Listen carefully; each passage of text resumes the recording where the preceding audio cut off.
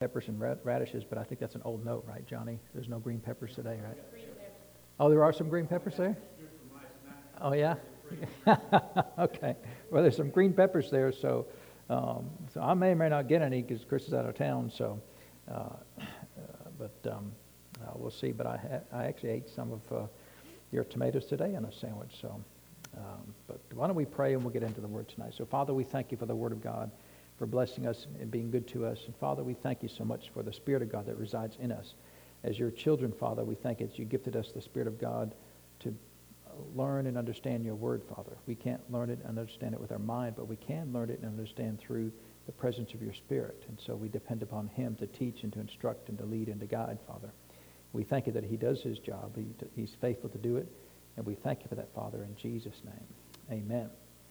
Well, let's open up our Bibles to the book of Philippians chapter 3. We'll continue there tonight. And so, whenever I study the Word of God, my expectation is that the Spirit of God does his part, right, which is to reveal and to instruct, and he's a teacher, right? I always expect him to hook up with me as I study the Word of God. And a lot of times I'm talking to the Lord, what does this mean? Why did you say this? Why did you do it this way? And I ask a lot of questions about the Word of God, and not from a doubting perspective, but an understanding perspective. What does this mean? Why did you do this way, right? And so, and we got here down to Philippians chapter 3 and verse 2, where it says, beware of dogs, beware of evil workers, beware of the concision. And so we were talking about, and there's a couple more things we want to say about this, about some of the interactions that Paul has had by name, that he named certain people in the Word of God that had caused him difficulties. And then what he did in those cases, right? So we talked a lot last week about handing people over to Satan for the destruction of their flesh. And, what we have to do is the people that, I don't really like to use the word victims, but people that are on the receiving end of other people's unkindness and evil working, we have to always do right. Amen. In fact, years ago, you know many of the stories that I've told about my pastor and the difficult times that I had there at the church for about the last 7 years that we were there before he went on to be with the Lord. The Lord asked me one time about, because he was just dealing with about all the things that, I kept thinking about all the things they had done to me, right? Unjustly, right? Calling me out publicly and accusing me of all manner of evil, saying I came up to the church and sabotage the sound system and just things like that, that I never did, of course, never. And it's not only I never did it, I never thought about doing it. Did anybody ever think about doing that? You ever think about, what I'm going to do? I'm going to go to the church in the middle of the week and sabotage the sound system. Who does that, right? I mean, does anybody? And they even put a folder in the sound booth to show me that they'd taken like all these color pictures. They took a bunch of pictures with a camera. This is back before cell phones had, so they used a digital camera, took a bunch of pictures and then printed them out in color on 8.5 by 11 papers, and a whole folder full of them to show me that they've taken pictures of the soundboard. So if I changed any knobs, they would come back there and get me. That's just messed up. Isn't that messed up? I mean, just fire me, right? I tried to quit. They wouldn't want, if you quit, you're of the devil, I was like, what's wrong with you all? And so it was just insane, right? I mean, just insane. And so all those thoughts of, why are they doing this to me? And, just kind of the normal things that if you're an innocent person, that you go through mentally and trying to deal with those situations. It was difficult, and it took me a long time to figure and find my way through that. I did find my way through it before he went home to be with the Lord and got the victory over that, all that mess, where they really couldn't hurt my feelings, or, it wasn't that I just shut down. I just found the grace to live with it. But the Lord was asking me about, as I was thinking about that, he said, what is your responsibility if everything you think they're doing, they are doing? Because pretty much everything I thought they were doing, right? They were lying on me. They were trying to destroy my character. One time somebody stood up in the church and said, Chip Bolio gave me bad financial advice. And, who does that, right? Any of y'all do that in the service tonight? You and me are going to have a conversation, right? Now who does that, right? Stands up in church and said, that guy over there gives bad financial advice. Well, I wasn't a financial advisor. And in that context of him, there was never any advice. He had come and asked the church for some money, and my pastor said, "You go talk to him." Like, okay. And I don't care if he asked me to do that, because, the Lord's given me a little bit of wisdom over the years about how to manage finances and things like that. And it's been a blessing in my own life and people that I've been able to help in that area. I'm not a financial advisor. I have no license for it. But, just basics about don't spend more than you make. I mean, that's pretty simple, right? But how to manage debt and how to, get out of debt and those types of things is helpful to people. If you need long-term advice for investing, that's not me, right? That's not my point. But most people are just in difficult financial situations, and there's easy ways out of them a lot of times. So anyway, this fellow wanted some help financially, and so I did what I always do. Well, okay, where does all your money go? That's my first question, right? Where are you spending your money? I mean, if you need money from the church, then I think it's fair for the church to know where you're spending your money. I mean, if you're spending all your money on a mistress, well, I can't help you. Or spending on alcohol, or your latest drug deal that fell through or something. I mean, are we going to support that? We can't support that, right? And so, well, I don't want to tell you. You don't want to tell me? No, but you want me to help? You want the church to help you? Yeah. He wants to just give you money. I said, do you want to borrow it, or just want us to give it to you? Well, I just rather you give it to me. Yeah, well, okay. I guess you're bold enough to ask, right? And so, well, tell me why are you in financial straits? Are you a tither? Well, I don't want to talk about that. Okay, well, if you don't want to talk about it, then this conversation is over. I mean, I can't help you if you can't, because if they said, well, we had an unexpected bill, we got sick, or the car exploded, or we had a hole in the roof. Things happen in life, right? And sometimes people are unprepared for those things, and so I said, well, I'm not going to be able to help you. And then people were mad at me, like I'd done something wrong, and they're going to lose their house. Did they lose their house? They didn't lose their house. And because a lot of times people, and I've seen it time and time again, people will intentionally put themselves in a dire strait to force you to help them.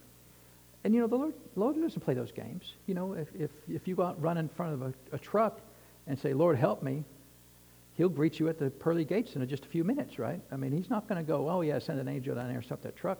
If you tempt the Lord, He cannot be tempted, right? And yet people do that all the time. They put themselves in a position to demand the Lord help them without faith and without any grace in their life. And people do that to each other all the time, right? They put themselves, I know, I think I told you about the lady that, she said, I'm sleeping in the car, you have to help me. Well, you literally have a dozen family members that you can throw a rock at in any direction and hit them, close by. Surely they would let you stay there one night. If you just stayed there one night each night, by the time you get through all of them, you could have had a job and gotten your first paycheck, right? And so I'm just not moved by people's dire straits, right? I'm not moved because of their difficult natural circumstances, because let's back up. How did you get here, right? How did you get to this point in your life, right? And that doesn't mean that everybody that's having difficulty is self-inflicted, with just things happen, right? Life happens, and so there's grace and mercy in those situations. But that was the extent of financial advice. I'm not going to be able to help you. So he stood up and said, I gave him bad financial advice. And the Lord he instructed me long before I was able to get full victory in it, but he instructed, don't ever defend yourself. Because I could have got up and said, well, he's a liar. Because he was a liar. Lying in church is kind of bad, right? Y'all not lie in church. You reckon it's okay to lie in church?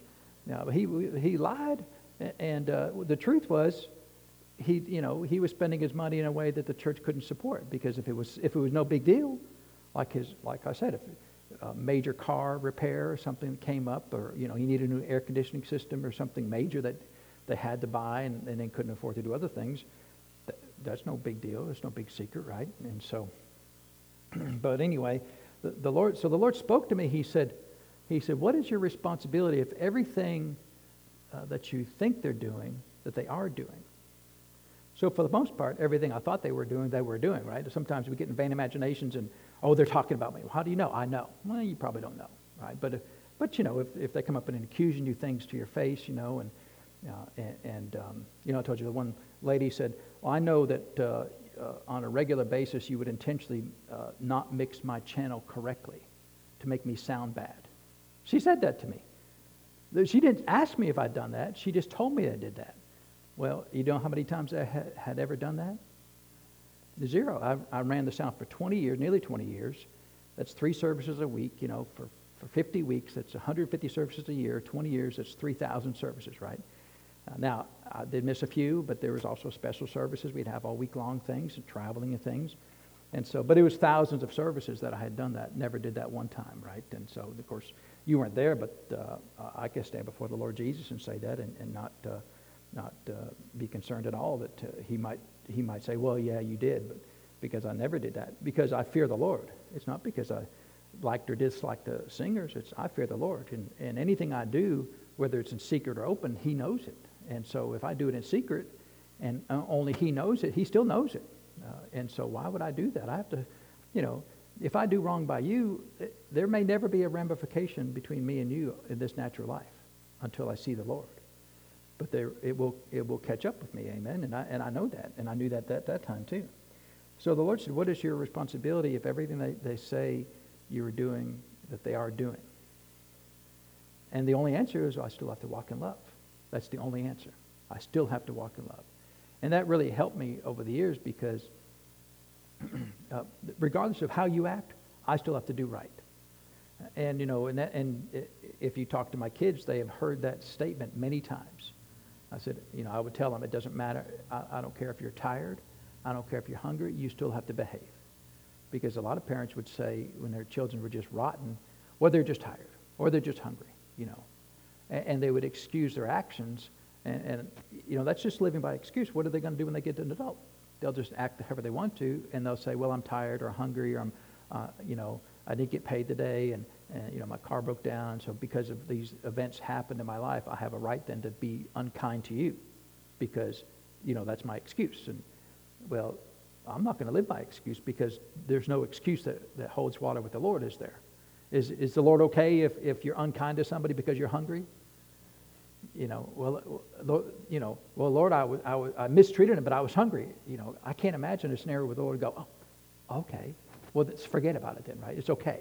You were fine how you treated him so badly, right? He's never going to say that. He's never going to go, oh, it's okay, right? Is he ever going to do that? He's never going to do that. And so will our excuses ever hold water with him? So you've got to be careful about excusing your actions that are against the Word of God and saying, it's okay that I did this action that violated the Word of God because of these things over here. Because there's no loopholes in the Word of God, right? He said, walk in love. He didn't say walk in love as long as everybody treats you fine, right? Because it's easy to walk in love if everybody treats you fine, right? And so he said, what is your responsibility if everything they're doing that you think they're doing, they're actually doing? And there's only one answer. Lord, I have to walk in love. And so I set about making sure that I always treated everybody in love to the very best of my ability, regardless of how they treated me, regardless of how they talked about me, regardless of how they lied upon me, lied about me, and how it didn't matter. I had to do right, and that was one step towards getting the victory over all of that to the point where, well, say whatever you want to. It doesn't matter anymore because God loves me. And see that when you know that God loves you, and you really believe that God loves you, then you're good. Because if God loves you and you always do right, you're always okay. Even if everybody around you doesn't like you, you're always okay. If you do right, amen. If you do the Word of God and walk in love, and eventually He will get you out of that situation, and He did for us, amen. In fact, I remember the very last time I used to call them come to Jesus meetings, and they would get me in an office and just chew me out for something, and they got me and my daughter, one of my kids, in the office one time. He was chewing us out, accusing her of all manner of evil because they'd already gone through me enough. They wanted to accuse her, and so the problem with sin is sin can withstand no scrutiny. So we're in this particular meeting, and this one family is accusing my daughter of all.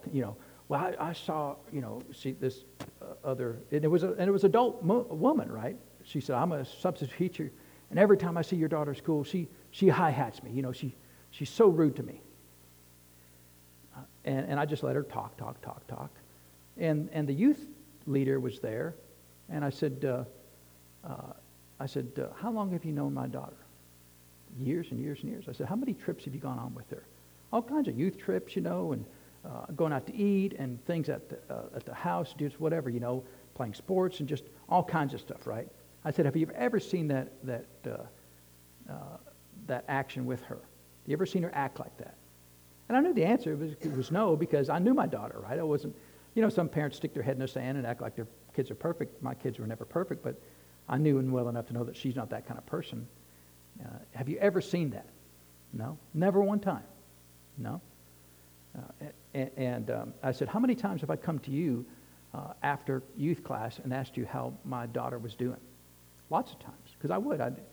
When they were in toddlers class, when they were in the young people's class and youth class, I would go to them on a pretty regular basis. Hey, did my kids do okay? Because I want to know, A lot of parents, my kid never do any wrong. The good way to find out is go ask, right? And, I never had, on a rare occasion, I would have something to deal with, but for the most part, they were well-behaved children. And so there was no, they didn't have anything to stand on, because the evidence of every other person in that meeting was that my daughter is a good girl. And later on, she said, well, that adult scares me. I don't like being around them, because she was a very rude, some adults are just rude people. This was a rude person. And so my daughter didn't like being around her because she was scary and rude, And so is it okay for a young person not to like being around a rude adult? I think it's okay, right? Especially when you're this tall, and you adults are, what are you doing? And so that's the truth of it there. And so I still had to walk in love. But see, after that meeting, the Lord said, you'll never have to do that again. And it's been 14 years now, 15, going to 15 years. We've never had to do that again. Amen. And it was right. I think of it, all those things. So the Lord, He will, if you'll do right, He'll always deliver you. Amen. He delivered us from that situation, and all is well. And there's no wounds or scars. Not bitter or angry about these things. And but you get to learn these things. And it's a statement that Brother Hagin made that I kind of taken for my own as well. He said, I wouldn't take $1 million for the things that I learned. And, when you learn how to get through those situations by love and by faith and not come out bitter and angry and hardened, but just come out walking in love, you don't have to go through those things to learn that, of course. But if you're going through those things, you might as well learn it, because otherwise you end up bitter and mad and full of evil intent. And so he said, I wouldn't give $1 million for the things that I learned. But he said, but I wouldn't take $1 million to do it again. And so, I sure wouldn't take $1 million to do it again. Amen. And so we were here talking about, we had talked over in 1 Timothy. In fact, I think it'd be good just to go back over there real quick. 1 Timothy chapter 1. Because there's a couple of points that I wanted to talk about this in here. These are all church, these people here are all church-related circumstances that are going on, right? So why do you think Paul even records these events in the Word of God, where people are not doing right in the church? Because people aren't always doing right in the church, right? I mean, we ask that question a lot, but it helps to remember that, because sometimes we kind of gloss over, the Word of God. Oh, well, that's not a big deal. It is a big deal. If the Word of God recorded it, then these are things we have to deal with in a church. We've said it many times that the meanest and most hateful people I've ever met have been in the church. But the kindest and most generous people I've also met in the church, right? The meanest and most hateful are 1 in 100, 1 in 1,000, right? But when they're mean, they're just so mean. Religious people, they get PhD in just mean, right? Just hateful, mean. And just, one person said that if I was on fire, they wouldn't spit on me to put me out. A Christian said that. A child of God said they wouldn't spit on me to put me out. Of course, if they'd asked me if it's okay for them to spit on me if I was on fire, I'd be like, just get a cup of water, instead of spitting on me. I might actually not accept them spitting on me, but still, it wasn't out of their kindness that they weren't going to spit on me. It was out of their vengefulness. Isn't that vengeful? And that person has said that I had never done anything wrong to that person. Never. They just didn't like me, and they didn't like, that I wouldn't yield to them. They wouldn't like that I wouldn't bow down and worship them.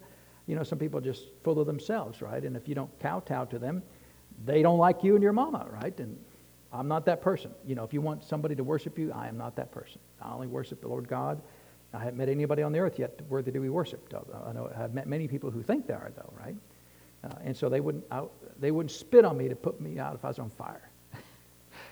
That's still an amazing statement, right? because I'm thinking, okay, a person who goes to church on a Sunday morning does this right here. Lord, I love you. You're so good and gracious. But I won't spit on that guy. I mean, who does that? Who raises their hands and worships the Lord and in the same breath says, but Lord, I wouldn't spit on them to put them out? I mean, it's just, I can't imagine. Can you imagine saying a phrase like that to another Christian in the church? It wasn't like I was stealing or robbing or, ran over my grandma or anything like that. I hadn't done anything, that was unethical or immoral in a church or unkind in a church. But they said that statement, and not that it would be okay if I was any of those things, but still, I gave them no cause to say that, and yet because they didn't like me, and it was more kind of a mob mentality, right? I was the one everybody picked on, and so, they just jumped on the bandwagon, right? And so the reason why Paul puts these in here is because these things are in the church, right? Should they be in the church? They ought not be in the church. Anybody had problems with people in a church before? I mean, Nancy's like, no. You should have come and visited me when I was with my pastor all those years, and you'd have gotten an eyeful there. But anyway, and what I have found out is many of those things have still continue because that spirit, because it's really a spirit of arrogance that we're right and everybody else is wrong, right? And that arrogance still continues even to this day in that situation there. So it's unfortunate, but. And so these things are going on in the church, so we need to learn to deal with these things, amen? Now, some people deal with them, but they just leave the church, right? And, from my perspective, nobody's going to affect the will of God for my life. If you're unkind to me, I'm not leaving. And I decided that a long time ago, that my life is not dependent upon your life. That the will of God in my life is not dependent on how you treat me. And if you treat me poor, that's your problem, amen? Now a lot of people will just run away, and I don't run. I may not be bright enough to get out from under all of that as quick as I should, but I'll figure it out eventually. Amen. I just don't like. I don't like to feel like I've been run off from somewhere. We're going to run you off. You can't really run me off, right? Even this church, you all can't run me off. Amen.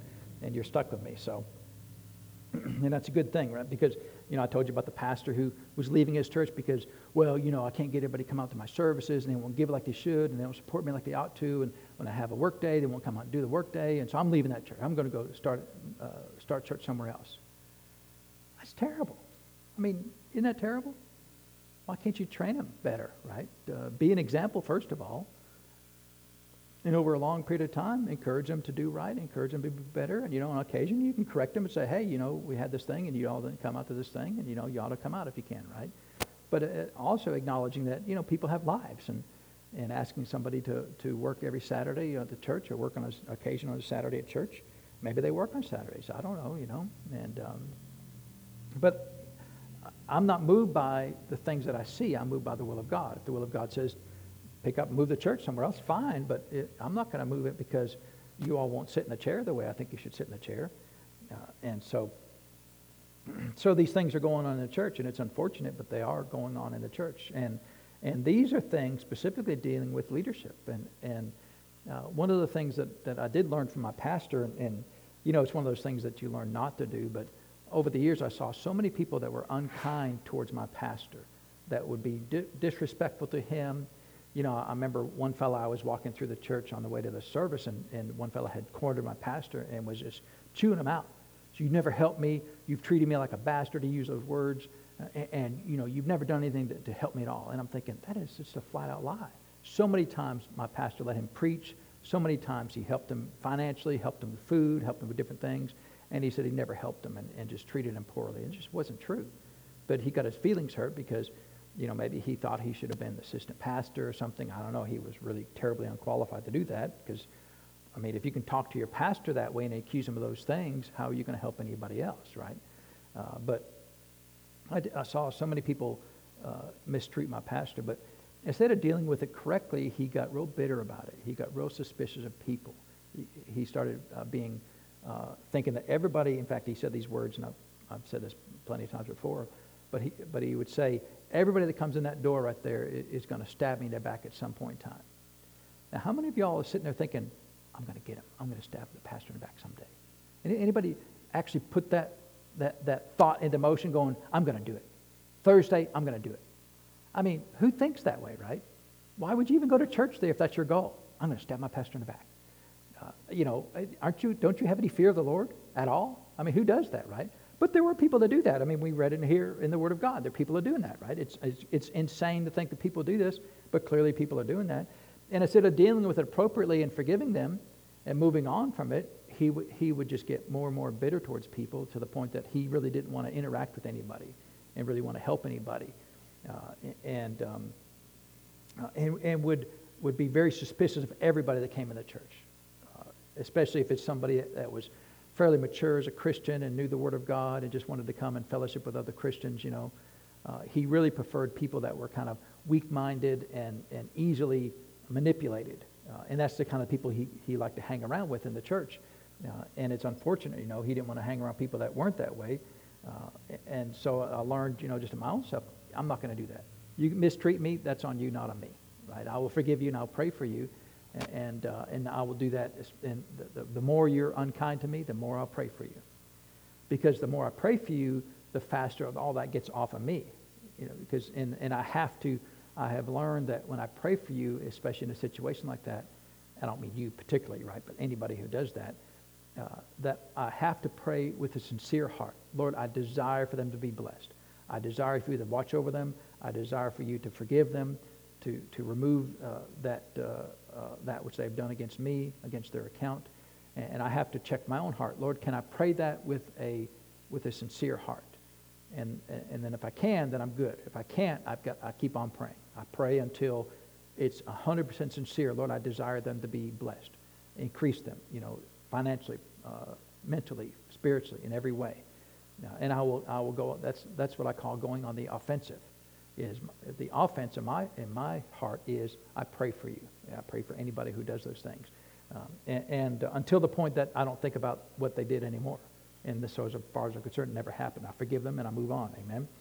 And so Paul was talking about here in 1 Timothy chapter 1, verse 18. He says, "This charge I commit unto thee, son Timothy, according to the prophecies which went before thee, that thou by them mightest war good warfare, holding faith and a good conscience, which some having put away concerning faith have made shipwreck." So it says, "Of whom is Hymenaeus and Alexander, whom I have delivered unto Satan, that they may learn not to blaspheme." So these folks were blaspheming. Now, we don't know all the context of that, but they were speaking evil of somebody, and typically blaspheming is speaking evil in relation to the Lord, right? Blaspheming the Holy Ghost, blaspheming the Lord. And it says, concerning faith have made shipwreck. So here's the deal. And if you go through all of these situations, what you'll find is the only time that Paul addressed people in this strong fashion, right, where he have delivered these people over to Satan for the destruction of their flesh, or in this case just delivered to Satan, is when people have the ability to influence other people. And that's kind of what you see, and we're going to look at some things that Jesus said about this. What you'll find is the wrath of God, the anger of God is oftentimes directed towards people that are hindering other people. Amen. And so it's not so much that, well, I don't believe the Lord. Fine, whatever. I don't care. I mean, there's no such a thing as heaven. Fine. I mean, I'm not going to lose a bit of sleep over it, right? If you don't believe it, not my problem, right? Now, I'll pray for you. I desire for you to do know Him, but that's fine, right? I'm not going to. Well, Lord, they don't believe in you, so send them to hell. There's no way and of course, Paul never prayed for anybody to be sent to hell. But he did hand people over to Satan so that their flesh should be destroyed. But the situation is these people are causing other people in a church harm. And that is a serious offense, right? And that's really, even from me around here in a church, if you don't want to do right, generally speaking, I don't make it my business, right? I mean, if you don't want to be faithful to church, you want to be faithful to the Lord, you don't want to be faithful to your spouse, it just, generally speaking, it's just not my job to intervene in your life if you're going to self-destruct. And if the Lord says to do it, I'll be glad to do it, right? But generally speaking, I have to violate your will to do that, or confront your will to do that, you have a sovereign will. You get to make your own choices, right? Did you decide to come to church tonight? Did you decide to eat breakfast this morning? Did you decide to make your bed today? Well, those are all your own choices, right? I didn't make you do any of those things. But if you want to harm somebody else in the church, see, then it's an issue. And over the years, we've had a few cases, not many, we're not a big church, so we've not had a lot of these, but on occasion we've had people, I told you about the one person who came to me complaining about somebody else speaking in tongues. Well, what's it to you, right? You don't want to speak in tongues? Fine, I don't care. You're not wasting, but you're missing out on a blessing of the Lord not speaking in tongues, but fine, you don't speak, but why are you concerned about that person over there? Well, you're not supposed to pray in tongues in public. There's a little thing called the Bible that has an entire chapter, 1 Corinthians 14, that talks in great detail about tongues and their proper use, and nothing in there says that, right? That says somebody can't be praying in tongues when everybody else is praying, right? We're all praying, worshiping the Lord. Well, is it okay for you to speak in tongues when we're all praying and worshiping the Lord? Well, yeah. Does it matter? Well, of course it doesn't matter. It's just foolishness, right? And of course it does say that. Now they're correcting me, right? I'm the pastor, and maybe they don't think I ever read the Bible or guess, I don't know, but they thought they knew more about it than I did, and I don't care. I'm just not a competition to me, but I'm thinking, well, if you're going to demand that someone do the word, you should actually know what the word says before you demand that. It just seems like a pretty simple starting point to have an argument, right? Well, here's what the word says. Well, they were wrong. The word doesn't say that you can't pray in tongues by yourself when you're worshiping the Lord, right? And so Paul said, in fact, he said, I was singing in the Spirit, right? And so singing in the Spirit in the context of 1 Corinthians 14 is singing in tongues, amen? And so these things go on, one person said, I told so-and-so they can't come to this church. I said, look, what you do in your house is none of my business. But your name's not on the front of this building. Actually, my name's not either, but my name's on that office over there, though. I said, you don't get to tell who comes to church and who doesn't come to church. That's not you. That's not for you to decide. You're not the Jeremiah of this church, right? Remember Jeremiah stood at the temple and said, you can come in, you can't come in, right? Sometimes people think, I'm Jeremiah. No, you're not. If your name's not the pastor, you're not Jeremiah. Now if I assigned you that role, which I would never assign him, but you go stand at the door and you tell who can, who does that, right? We live in the New Testament. We don't live in the Old Testament. I told them they can't come to church. I said, well, that's where you're wrong. That's not your... Now, they didn't like it because some people, if you ever confront them and tell them that they're wrong, they get so puffed up. Instead of, the correct response would have been, you're right. You're 100% right. I ask you to forgive me. I was out of line. What I did was wrong. Did they say those words? No. They got all puffed up. How dare you? I'm the grand poobah. You can't say that to me. And how dare you, but they had no, if they said, well, the Bible says this and this and this, it says I can do that. Of course, it doesn't say that they can do that, so they have no Bible for it. So these things are real, right? They go on in church. But the issue is when somebody's actions harm somebody else. Amen. That's when the Lord gets really unhappy, right? In fact, we're not going to go through it all, but just turn back to Psalm 18. Psalm 18 has been a blessing to me over the years because I have read this psalm many times, having lived through much of these same scenarios there, at least in my heart, these same scenarios. But in Psalm 18, it starts out in verse 1, I will love thee, O Lord, my strength. It's always good to start out with telling the Lord how big he is, amen, before you get onto your problems. The Lord is my rock and my fortress and my deliverer, my God, my strength, in whom I will trust, my buckler and the horn of my salvation and my high tower. I will call upon the Lord who is worthy to be praised. So shall I be saved from my enemies. So David, this is David's psalm here. This is talking about, in the context of it, there's a footnote there that says when Saul, remember how many times Saul tried to kill David? So many times. Did David ever do anything wrong? Did nothing wrong, yet Saul tried to kill him so many times, right? And so me and David were pretty tight during those dark years when I was with my pastor, because I felt a kindred spirit with David, that almost the exact same scenario. Hadn't done anything wrong, had cheated or lied or stolen in the church, and yet the pastor was trying to destroy my life for whatever reason. I don't know why, and so me and David, and so he then starts out, the sorrows of death compass me, and the floods of ungodly men make me afraid. The sorrows of hell compass me about, and the snares of death prevented me. In my distress I called upon the Lord and cried unto my God. He heard my voice out of his temple, and my cry came before him, even into his ears. I have prayed this prayer so many times, just these, these same scenarios right here, crying to the Lord, and I knew he would heard his voice. But then the response of the Lord here is amazing, right? So David just spends 2 verses telling the Lord about the sorrows of hell that are compassing him, right? The difficulties of life, the people are trying to harm him. Specifically, Saul, the king, is trying to kill him. And it says in verse 7, then the earth shook and trembled. The foundations also of the hills moved and were shaken because he was wroth. Then went up a smoke out of his nostrils, and fire out of his mouth devoured. Coals were kindled by it. He bowed the heavens also and came down, and darkness was upon his feet. And he rode upon a cherub and did fly. He did fly upon the wings of the wind. He made darkness his secret place. The pavilion around him was dark waters and thick clouds of the skies. At the brightness that was before him, his thick clouds passed, hailstones and coals of fire. The Lord also thundered in the heavens, and the highest gave his voice, hailstones and coals of fire. Now this is all the Lord's response in regards to one of his innocent people being mistreated. This is how the Lord responds. This is how he feels, right?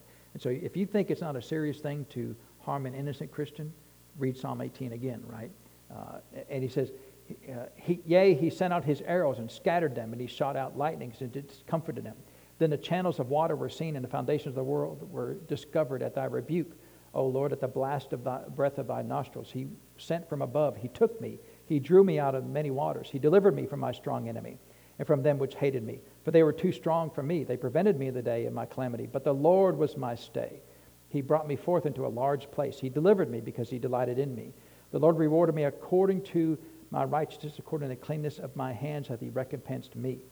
Now, all the verses from about verse 4 down to verse 19 is the Lord's response. The reason why the Lord was able to respond the way he did is because of verse 20. And verse 20 is the whole key to this chapter. The Lord rewarded me according to my righteousness, according to the cleanness of my hands. So if you're the innocent one, if you really are innocent, then that's how the Lord responds. Now, if you're just as guilty as them, well, you do me wrong, I'm going to do you wrong. Well, who's the Lord?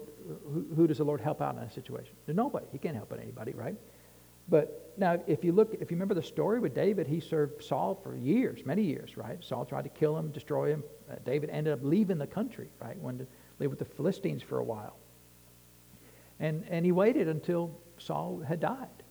Even though, Saul should have left the kingdom, the kingship, really like in 1 Samuel 15. As soon as Samuel said, you're no longer king. It was really before that even.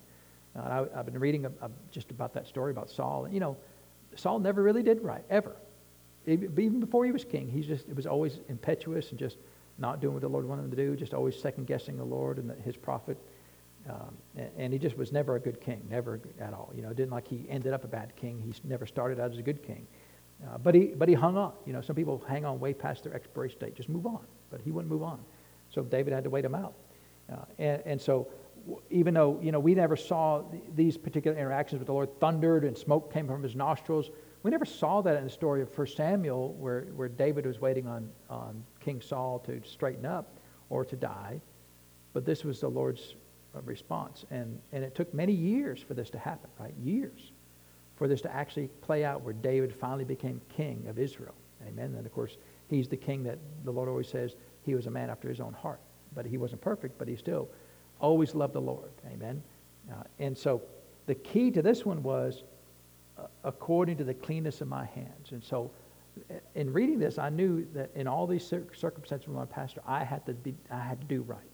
I couldn't go around and have a coup. I couldn't subvert the church. I couldn't pull people out way and say, hey, we need to throw him out of the church and take this over for us. That would have been not clean, right? That would have been subversion of the highest kind, right? And so I had to always make sure that my hands were clean so that I could depend upon the Lord delivering me. Because otherwise, if my hands are dirty like everybody else's, I have to depend on myself to deliver me. And then that's what people do oftentimes, right? They'll use their own bitterness and manipulation to try to get things to work out on their own behalf. Well, I'm going to let the Lord do it. Amen. And so, in that, I wanted to look at, let's turn over to Matthew chapter 23. So, the Lord doesn't like it when you mess with His people. And the Lord doesn't like it when you mess with innocent people. And the most riled I get at this church is when other people are harming other innocent people. And talking about them and gossiping about them to me. Hey, you need to go do this, well, what's it to you, right? And here's why, right? Of course, we read that in Psalm 18. But if you come down to Matthew chapter 23 and verse 13, it says, "But woe unto you, scribes and Pharisees, hypocrites, for you shut up the kingdom of heaven against men. For you neither go in yourselves, neither suffer ye them that are entering to go in." And so what were the scribes and Pharisees doing? They were hindering people getting into the kingdom of God. And again, that's when you see the greatest anger from the Lord is when people hinder other people in their faith walk. And we'll get to some other scriptures related to that in just a minute. "Woe unto you, scribes and Pharisees, hypocrites! For you devour widows' houses, and for a pretense make long prayer. Therefore you shall receive the greater damnation." As a pretense you have long prayer. But look how spiritual I am. I do long prayer, right? The Lord doesn't like hypocrisy, right? "Woe unto you," in verse 15, "Woe unto you, scribes and Pharisees, hypocrites, for you compass sea and land to make one proselyte, and when he is made, you make him twofold more the child of hell than yourselves." These are pretty strong words from the Lord, right? Is anything like this going on in the church today? When I see this going on in the church is when people in the church, and I've seen it plenty of times, those things will happen. They do happen, right? What you'll see is somebody in the church go and try to proselytize other people in the church for them so they can have a following in the church, right? They want to follow. They want people to follow them. And I know people who desired to be a pastor not because they were called to be a pastor, they had a strong desire to help people and to shepherd people and to feed people, right?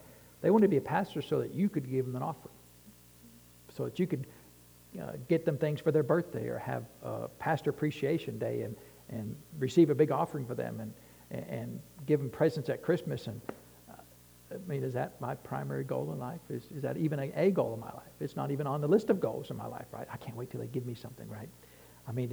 That never, the thought never crosses my mind. I just, what are they going to give me today? Because as soon as I cross that line, I'm out of the will of God, right? And so Jesus said, people that want people to follow them are, he said, you make them twofold more the child of hell than yourself. Because all that's evil intent, right? And people do it all the time. People do it in the church. They want a following, right? And they get on YouTube. They want a following. They get on, they start a ministry not because they want a ministry to help people, but they want a following. They want people to follow them, and that whatever I don't know what the best word for that, but it's a character flaw. Whatever that character flaw is that they desire a following is unpleasing to the Lord, right? Is displeasing to the Lord. And so let's turn over to James chapter 3. And so, of course, the Lord has set up leadership, right? Anything wrong with there being leadership in the church? Nothing wrong being leadership in the church because the Lord set up leadership in the church. Amen. And a lot of times people want to have an attitude of, well, we're all equal, right? We're all equal, and so therefore there are no leaders in the church. It's funny because are we joint heirs with Jesus? Are we heirs of God and joint heirs with Jesus? The Bible says that, right? We are joint heirs. So what does that mean from an inheritance standpoint? Are we equal with Jesus? Well, if we're joint heirs, then we're equal, right? Joint means to be equal, right? Equal partners at the same level. We're joint heirs. So we're not lesser heirs. We're joint heirs, right? Equal heirs of the inheritance of God with Jesus. So are we children of God? If we're children of God, then I'm a son of God. You're a daughter of God, or a son of God. And so is Jesus the Son of God? He is. So if he's a son and I'm a son, then we're equal sons, right? So I mean, so that means that in every area of the universe we're exactly equal to Jesus. Is that true? That's not true. Who's the head of the church? Jesus is. Are we the head of the church? No, we are not the head of the church. So even though in one way we are exactly equal with Jesus, but we're not equal with Jesus in every way, right? Because he's made a distinction. God the Father's chosen Jesus to be the head of the church. Anybody else the head of the church? Does anybody else think they're the head of the church? A lot of people think they're the head of the church, but nobody is actually the head of the church other than Jesus. So you hear that mentality a lot of times that, well, there shouldn't be nobody should be above anybody else in the church. But Jesus is above everybody in the church, right? Did he assign leadership in the church? He did.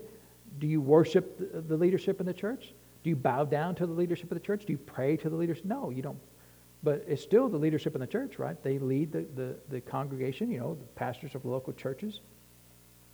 And so now in James chapter 3, it says in verse 1, I'll read it in the King James and then read in the ESV after that. It says, "My brethren, be not many masters, knowing that we shall receive the greater condemnation." In the ESV it says, "Not many of you should become teachers, my brothers, for you know that we who teach will be judged with greater strictness."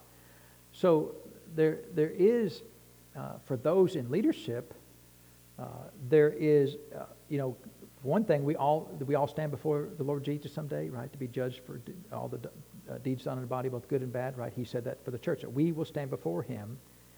Now, not in judgment of our eternal destiny. That's already settled. If we're a Christian, we're settled to go to heaven. But still, we will receive rewards or a lack of rewards for the deeds done in the body, both good and bad. Amen? Now, but if you're a teacher of the word, then it's a finer pencil, right? He's not only going to what you did, but what did you say? What did you teach? What did you teach the people? That verse you used over there, where'd you get that from? Well, I just made that up, Lord. Yeah, right there. Yeah, back to the back of the line for you, right? I mean, is that what he says? That there is a distinction in judgment for those in leadership of the church. Amen? And so it's now, for me, the pulpit right here, some people, the pulpit is like a prison to them, right? Some ministers don't like being a minister for whatever reason, if maybe they're not called. I don't know. I don't know how they got there if they weren't called, but for whatever reason. But for me, I love it. But at the same time, it's a very serious, eternal thing that I do here, right? I don't treat this lightly. I don't treat this as, well, it's my job. I guess ho hum. No big deal. I don't know of anything I treat more serious than standing behind the pulpit and teaching, because I go through these notes and I go over them and I go over them again and I make sure, do I understand these things? And in fact, I was telling Jared, I was just before service, Jared's like, "Are you coming out here?" Well, I got all these other notes I need to put in my notes, just before the bell rang, so, well, we needed to mention all these things, and these are some of the things that we're mentioning right here. That the issue with all of these people that Paul was talking about was the fact that they were harming other people. They were hindering other people. They were causing other people to be shipwrecked in their faith. And why did Paul mention that? It's going on today, right? It's going on in the church today. And so, for me, I would never say something so dumb like, well, don't listen to anybody else but me. Because, first of all, that's ridiculous, right? Because I can't control who you listen to. Secondly, I'm one of the fivefold ministry gifts, right? I'm a pastor, and I really stand in the opposite of pastor-teacher. But there's 5 ministry gifts, right? Apostle, prophet, evangelist, pastor, teacher. Well, I'm not an apostle, I'm not a prophet, I'm not an evangelist. So you need those in your life, don't you? And I try to bring those gifts into the church to help you. But, if you like listening to so-and-so, fine, right? None of my business.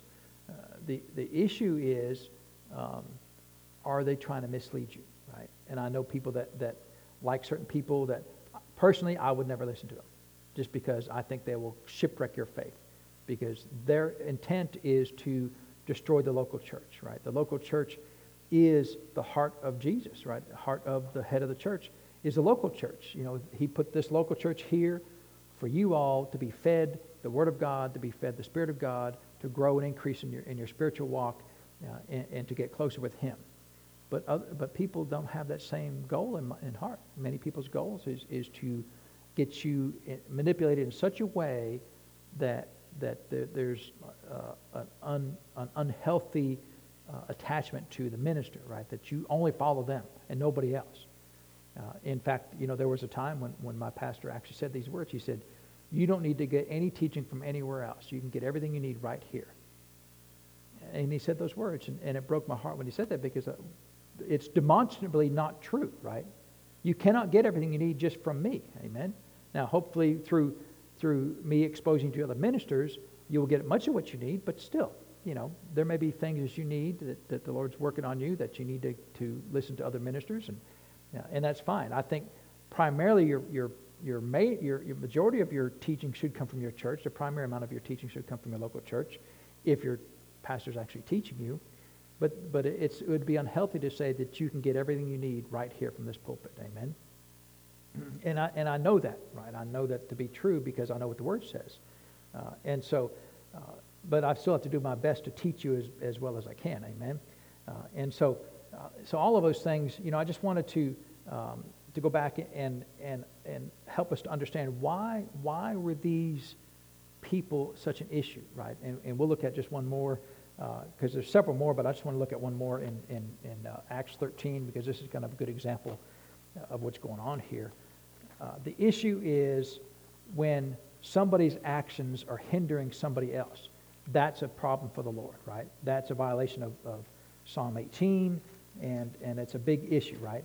And so here in Luke, or in the book of Acts, let's read here starting at verse 6 of Acts 13.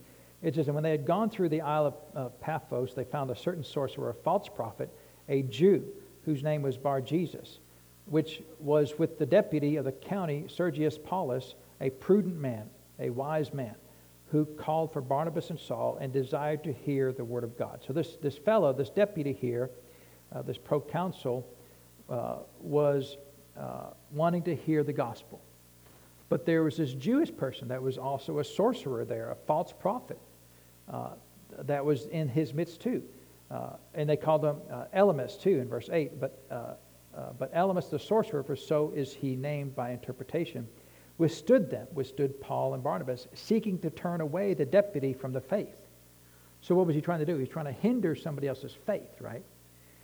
Then Saul, who is also called Paul, so this is when we finally start calling him Paul, was right here in this verse. Filled with the Holy Ghost, set his eyes on him and said, "O full of all subtlety and mischief, thou child of the devil, thou enemy of all righteousness, wilt thou not cease to pervert the right ways of the Lord? And now, behold, the hand of the Lord is upon thee, and thou shalt be blind, not seeing the sun for a season." And immediately there fell on him a mist and a darkness, and he went about seeking some to lead him by the hand. And it says then in verse 12, "Then the deputy, when he saw what was done, believed, being astonished at the doctrine of the Lord." And so, serious deal right here, right? Basically, Paul called down, judgment upon this fella. Be blind for a season, right? So it wasn't a permanent thing, wasn't sickness and disease, but the Lord just took away the ability for light to be transmitted to him, and he couldn't see. If there's no light coming into your eyes, you can't see. So, the Lord can keep that from happening if he chooses to, not through sickness and disease, but he's in control of all the light beams. He can do whatever he wants to do with them. And so the issue was not this. Now, he was a false prophet before they got there, right? He was a false prophet when he was there. Not an issue, right? None of Paul's business. You want to be a false prophet? None of my business. I don't care. You want to do dumb things? I don't care. You want to be a sorcerer? I don't care. You want to wear funny hats and clothes? None of my business, right? But then as soon as you start hindering this person over here from receiving the gospel, now we got a problem. Now we got a problem. And that's what Paul did right there, right? And I've really not seen that level of interaction with people in our church, but I have seen it come close to where people start clicking together to build up their own doctrines. And there was a time when I knew that was going on, and the Lord just leave it alone. And they all ended up leaving the church, because they couldn't handle the Word of God. Because all we do is teach the Word, right? We don't have a bunch of philosophies and things, There's no, you gotta answer to me, and I'm your God, and you gotta ask me what color car to buy, and all that. There's none of that silliness going on. But we teach the Word of God faithfully, and we're unwavering in it. Some people don't like that. They want to be able to have the option to control people's lives. My counsel to you is not be suspicious, right? You should be suspicious if someone is be your friend, but just be aware, right? Because these things do happen, and if somebody starts trying to control you, trying to separate you from your church, trying to talk bad about your pastor, I don't care, right? I don't have no reputation. If someone wants to think bad about me, not my problem. I could care less. I lose no sleep over it. But they're going to do that to you to harm your faith, right? To hinder your faith. And so if they're doing that, well, let's just go talk to the pastor, see what he says about that. That's always a good refrain, right? You don't have to argue with them or, try to outsmart them because they're crafty and wily and full of the devil. Because what did he say, right? Full of all subtlety and mischief, thou child of the devil, enemy of all righteousness, and you're perverting the right ways of the Lord. Why was that recorded? That's going on in the church today, right? Are we suspicious? We're going to look over, why'd you ask me to go out to lunch? Well, because I'm hungry, right? There's no ulterior motives, right? Don't be suspicious, right? What you need to do is have confidence that if this is ever going on, the Spirit of God will show you, right? So that way, I'm never suspicious of anybody. The Bible says, think the best of everybody. I think the best of everybody until the Lord says, be wary of them. And if he says be wary of them, then what? Because Paul said, mark those that cause problems. And when he said mark them, he didn't put a rubber stamp on them. He just take note, watch them, keep an eye on them, because they're going to cause problems, right? And over the years, on occasion, I've had to mark people, keep an eye on them, because they're going to start mischief, right? And if I see them starting to harm other people, I'll do something about it, right? I always go to the Lord in prayer. Lord, what do you want me to do about it? And then whatever he says to do, then that's what I'll do, amen? And that's part of my job. But, the thing about it is, you all have the Holy Spirit. So I don't have to be the only one who does that, right? My desire is for you all to be so full of the Holy Spirit and wisdom that nobody could ever do that for you. See, nobody could ever do that. When I was with my pastor, people start talking bad about him, I'd walk away. I gotta go. I hear my mother calling. I'd walk away. I wouldn't put up with it. And not because, he's just really having a hard time right now, And they would wrap it in some pretty sounding words, right? And I lived through a lot of that. People tried to destroy my pastor. And I wasn't going to put up with that mess. Now, I could see my pastor clearly for who he was. He wasn't a perfect man. But still, I was called to be there. And I'll tell you this, and then we'll go. If you go to right when the transition, when David was becoming king, you remember Saul died on the battlefield, right? And there was a fellow that was with him Saul was in the battle, and he had been wounded but hadn't died yet, right? And so he asked for a fellow to come and help kill him, right? Because hey, I'm dying, but I don't want the enemy to get me while I'm alive. Come help me kill myself, right? And so he did. But then he went to David and said, hey, I killed Saul, your enemy. Thinking he's going to get a big reward, right? Because everybody knew, David, they would sing songs of David. David's killed his 10,000. Saul has killed his thousands, right? And Saul got mad because, I've killed more than 1,000, Why are they singing David's? He started getting jealous of David. And so people knew that there was a conflict there. And so he thought, well, I'll get in good. I'll get in good with David by telling him I killed Saul. He didn't kill Saul. I mean, he helped him kill himself, but, he was going to die anyway, right? He could have said, hey, he died on the battlefield, and, I reluctantly helped him because he asked me to. I didn't want to, but I didn't want the enemy to get him and parade him through the town and blah, blah, blah, and that's what Saul asked for. But he bragged to David, I killed your enemy. And David said, did you not fear the Lord to touch the Lord's anointed? That's what he told the man.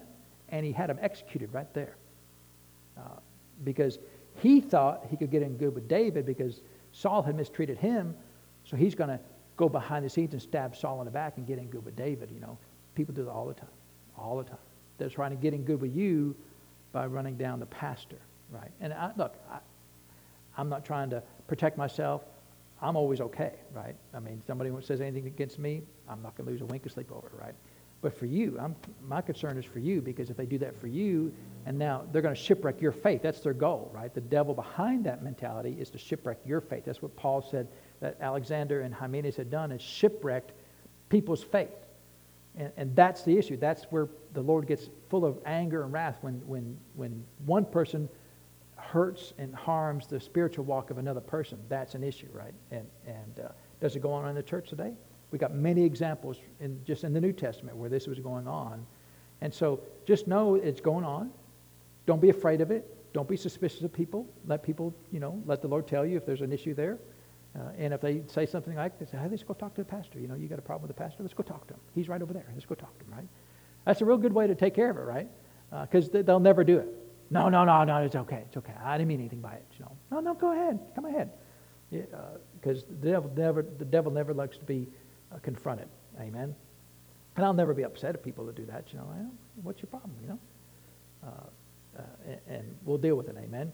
And so let's pray and thank the Lord for His word. So Father, we thank you for the word of God, and Father, we thank you for the examples that you gave us, the word, and Lord, although these things are serious matters and they are going on in the church, we don't have to be afraid, and we don't have to be full of suspicion, Father. We have your Spirit living on the inside of us, Father. We know your word. We're trained by your word. Father, we follow your word and your plan. We will not be moved aside from your word, Father. If you want us to be involved in the local church, Father, then we will be involved in the local church. And Father, if you want us to have a pastor, then Father, we will have a pastor. And Lord, we will not be shaken from that plan. We will do exactly as you instruct us to do in your word, Father. We worship you and you alone, Father. We worship no man. We worship no position. We worship no pastor, Father, no church. But we do worship you, Father. And we thank you that you live on the inside of us and are gracious to us and kind towards us each and every day. In Jesus' name, amen. Well, praise God. The Lord is good, amen. And, this is kind of a serious topic, We don't usually get quite this serious, but they're pretty serious. These are pretty serious things, right? I mean, when people start getting handed over to Satan, that's pretty serious, amen. We don't know what that looked like, but it wasn't good, whatever it was, right? Well, let's get ready to receive this evening's offering, and we appreciate your goodness and kindness and faithfulness to the Lord, amen. If He's faithful to us, it's easy for us to be faithful to Him, amen, to do what He asks us to do and to follow His word. I'm never concerned or afraid. Come ahead, Mr. Dear, receive the offering. I'm never afraid of my position in a church. I'm never afraid that, somebody's going to come in and steal the sheep, or somebody's going to come in and ruin the church. Somebody's going to come and try to take over the church from me. I'm never afraid of that, because I don't want it anyway, right? It's not like mine, right? It's not my position. The Lord said of Jesus in the Word, right, that being the Son of God was not something He grasped or He didn't consider it robbery or something to be held on to. I don't feel like, this is my pulpit, right? And none of y'all can have it. I mean, if the Lord said, hey, give it up to somebody tomorrow, no problem, Lord, whatever. I mean, it's just, nothing I have is above the Lord saying, give it up, amen. And so that's why I'm never afraid of it, because if somebody says, I'm coming to take over your pulpit, if the Lord hadn't said that, I'd be like, whatever, grow up and leave, right? I mean, I wouldn't even think twice about it, right? If the Lord hadn't said anything about it, you think He would tell me if He wanted that to happen? I think He would tell me, right? He wouldn't send some 20-year-old, come in and do that, we got any 20-year-olds in there? We got one over here, right? So you got to be careful when you throw rocks, you might hit one, and so, anyway, not afraid, amen? So that's good. So y'all be blessed.